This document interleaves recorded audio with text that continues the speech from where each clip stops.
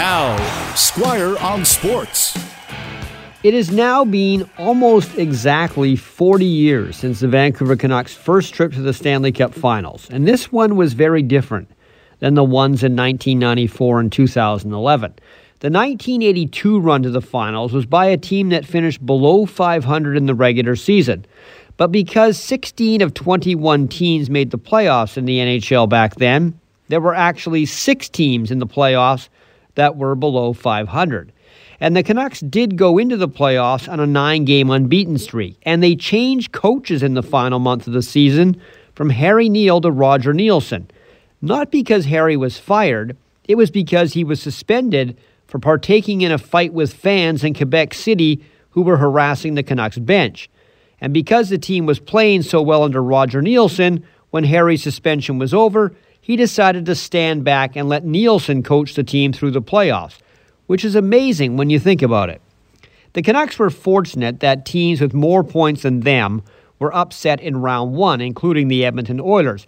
And the 3 teams they played leading up to the final series against the New York Islanders all had less points than Vancouver in the regular season. But don't let the stats dampen the Canucks' achievement that year. They didn't have superstar players, but they may have been the toughest team out there. They had guys who could drop the gloves like Ron DeLorme, Tiger Williams, Stan Smyl, Kurt Fraser. But it wasn't just fighting toughness.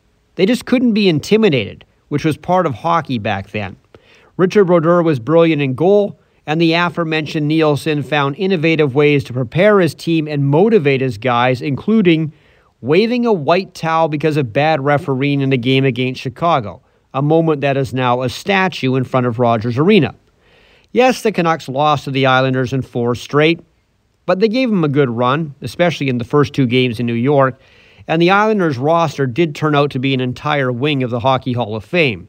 It was fun, it was unexpected, it was a weird ride to the big dance wearing Flying V uniforms, and for those who saw it, it's hard to believe it was 40 years ago.